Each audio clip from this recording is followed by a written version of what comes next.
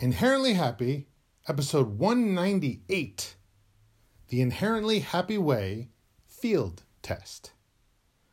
I prepped for this field test in episode 197, and now we have the final results. But first, the happy creed. We believe in happy, in balance and growth, of being mindful and grateful, compassionate and understanding. Yowza ha ha, my happy friends. Day 1, 7:30, Monday morning. Driving the 60 miles to work for the first time in 444 days.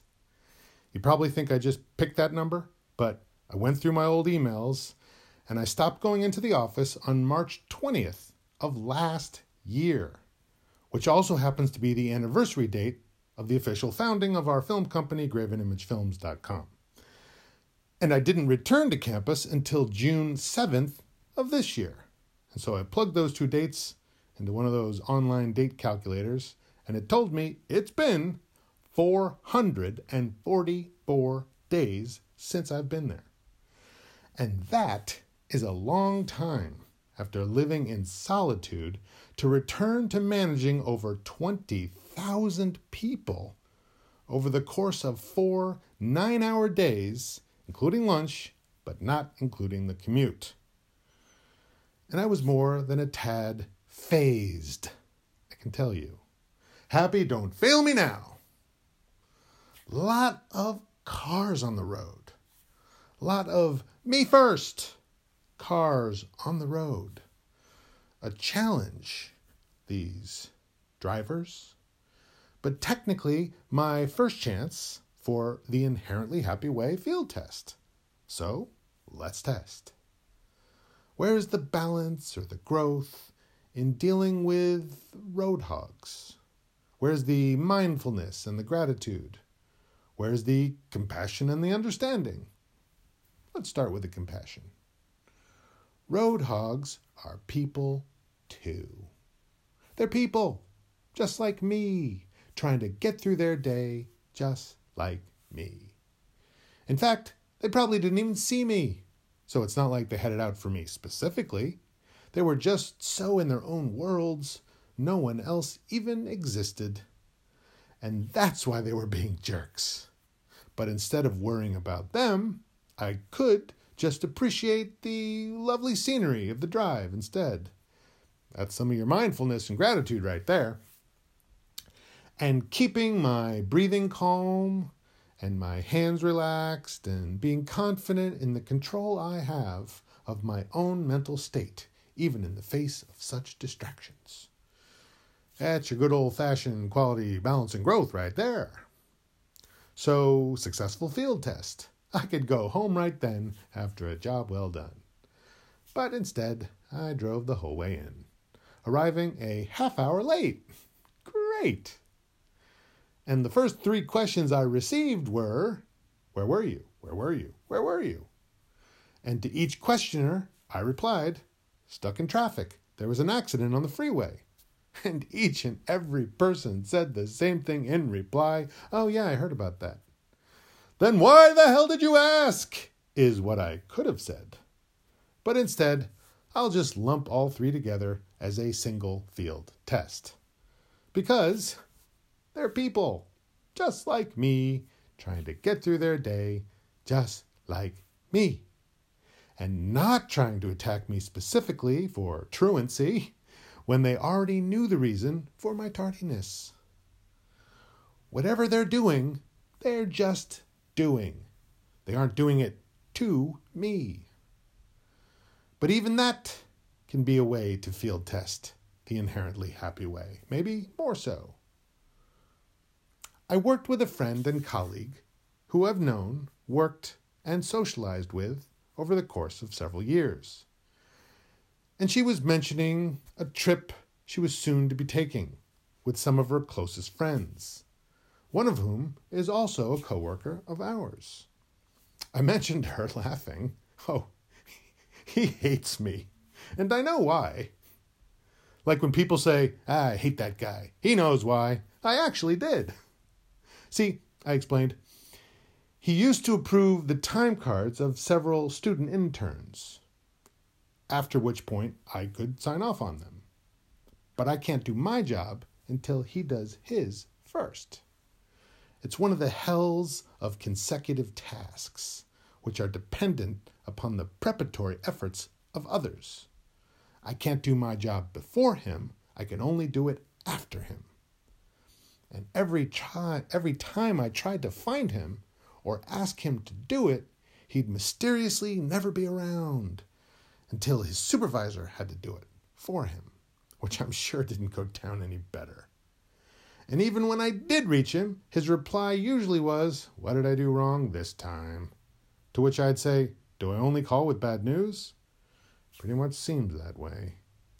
Well, maybe if you actually did your work, I'd think to myself, then I wouldn't have to keep trying to reach you. I even sent out reminders to everyone days earlier with cute little poems. I used to even add a cartoon until that was deemed inappropriate for work, thanks to my posting pictures of my car crash one time that I miraculously survived with barely a scratch. So a total success story. But apparently triggering to 2 separate individuals out of a mailing list of over 500. And yet, even with my courteous and creative reminders, still people, like him, couldn't be bothered to approve their time cards that they were responsible for. I had a hard deadline, however, and a very determined supervisor repeatedly asked me if I was done yet. My emails remained professional always, but may have ventured into stringently worded territory from time to time as the situation demanded. Well, this coworker must not have cared for that too much. Didn't care to be told that he wasn't doing his job. We didn't even want to do that job in the first place. Not my fault, of course, but try telling him that. Well, his interns eventually graduated, and so he no longer had student time cards to avoid approving anymore. And I was glad I didn't have to constantly hound him into doing his damn job. Well, about 1.5 years went by, and he finally got a new job, one that he actually liked, within our same division, just a different department. I hadn't seen him in all that time, so I welcomed him to the floor, chatted with him pleasantly in his new cubicle, and then went about my day, content in the fact that all was well. Later that week, they took him around to meet everyone on the floor, and eventually came to my little corner. "We know each other already," I said pleasantly when they arrived, to which he added, "Yes, and since I don't have student interns, I don't have to get your passive-aggressive emails anymore." Nice and loud for all to hear. Well, I was stunned and displeased, I can tell you. But wasted no time in replying, "That's right, only active aggression from now on." They laughed and departed to finish their tour. That there, kids, is somebody who hates me. Maybe he was just trying to be funny, you say. If you can't see the sheer spite baked into a public comment 1.5 years in the making, then perhaps it is not I who is misinterpreting it. All of this I related to my colleague about her bestie. But she felt that if that were the case, she definitely would have heard about it, and that now she would have to ask him. But I already see a problem there. He held a grudge for a long time. And yes, it's also been a long time since that unpleasant cubicle tour.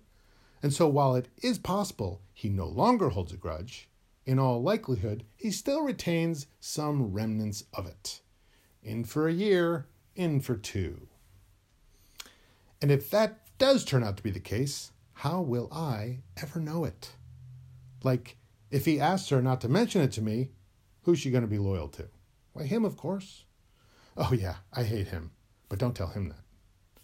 So then she'd be forced to lie to me or simply never follow up. Or maybe he'll say, "Yeah, I hate him. He knows why." And I most certainly do. Thing is, I don't hate him. Never did. I just found it supremely annoying that he made so much extra work for me and got my supervisor breathing down my neck like it was my fault or something. I already provided the carrot in the form of my creative reminders, but eventually had to resort to the stick when the hard deadline kept approaching. And hate is a very strong mindset, and you have to commit to it fully. And I just can't really apply it unless it is fully deserved. It's a form of social and mental capital punishment where you feel justified in attacking the person. And isn't there already enough fighting in the world as it is? I used to hate the bullies I had at school and the bullies I had at home, but I pivoted that to merely hating bullying behavior and not the people themselves, as they too may be victims playing out a scenario that had been played out upon them. And I can break the cycle by not trying to justify my own poor behavior because of theirs. Apparently, however, I hadn't pivoted fully during the time this fellow and I worked together, but I have certainly become more mindful of my tone ever since. Luckily, I don't have the same supervisor anymore, and so I can afford to relax a little, and I even implemented a new soft deadline a day earlier from the real one to give people even more time to comply and remove a great deal of the last-minute panic scrambling crunch. And it has made all the difference, something I never would have considered if not for his very valuable, if uncomfortable, feedback. That's gratitude and growth right there, kids. So if I could speak to him now, I'd say, hate me all you like, but I have changed since, and it's partly thanks to you. There's always a lesson to be learned, even if sometimes it's a hard one. The rest of the week was filled with some pleasant people and some rather uncooperative ones, from attempted gate-crashing line jumpers to anti-maskers who had every reason under the sun why they couldn't, wouldn't, or shouldn't have to wear a mask for the 5 minutes they would be in line waiting to get their pictures taken. Having to say the same instructions over and over that moved from, don't forget your masks, which sometimes resulted in them just holding them up in their hands like, yep, got it right here, to, please keep your masks on until you get to the stage for pictures. You're only about 5 minutes away, and congratulations. Ending with the congratulations is the carrot after the stick, and seemed to work best. I even added a little humor to help the medicine go down. And once you're done, you can go down the hill by the lagoon with all the other free-range graduates. They apparently liked that joke so much that they kept repeating it up the line until the organizers heard about it and eventually told me so. I am available for parties, I told them. The days were long and exhausting, and while I was thankfully positioned under a tree, I still managed to get a sunburn from the reflection off the sidewalk on the few inches of exposed skin on my neck and face, not covered by my hat or mask. Oi! Oi with the oi. The more annoying thing about that was that I always carry sunblock with me. I just didn't think I'd need it, what with being in the shade and all. But after that first day, I proceeded to slather the sunblock on. I even eventually wore my long hair down to protect my neck further. And I still had work piling up that I tried to do on my phone, but never had enough time for. Friday was therefore a catch-up day. Back to being remote once more, grad walk, all said and done. Friday was also the day I managed to get a stomach bug somehow, despite being just short of wearing a hazmat suit with my hat, mask, gloves, and long-sleeve shirt. But the field testing needed to end with a flourish, I suppose, so I shouldn't be too surprised or ungrateful, because I think it held up. Sure, I had moments of displeasure and even bouts of ire and frustration, but I let them be processed in their due course, knowing that they would eventually end, and I would have some good examples of how one can effectively use the inherently happy way as a useful method to practice compassion, understanding, mindfulness, and gratitude, and by so doing, move a little closer to a life where balance and growth are commonplace and predictable. And when you get to that point, then you can laugh a little and be amazed that you did it and can keep doing it as needed by saying with me, ha ha, yowza.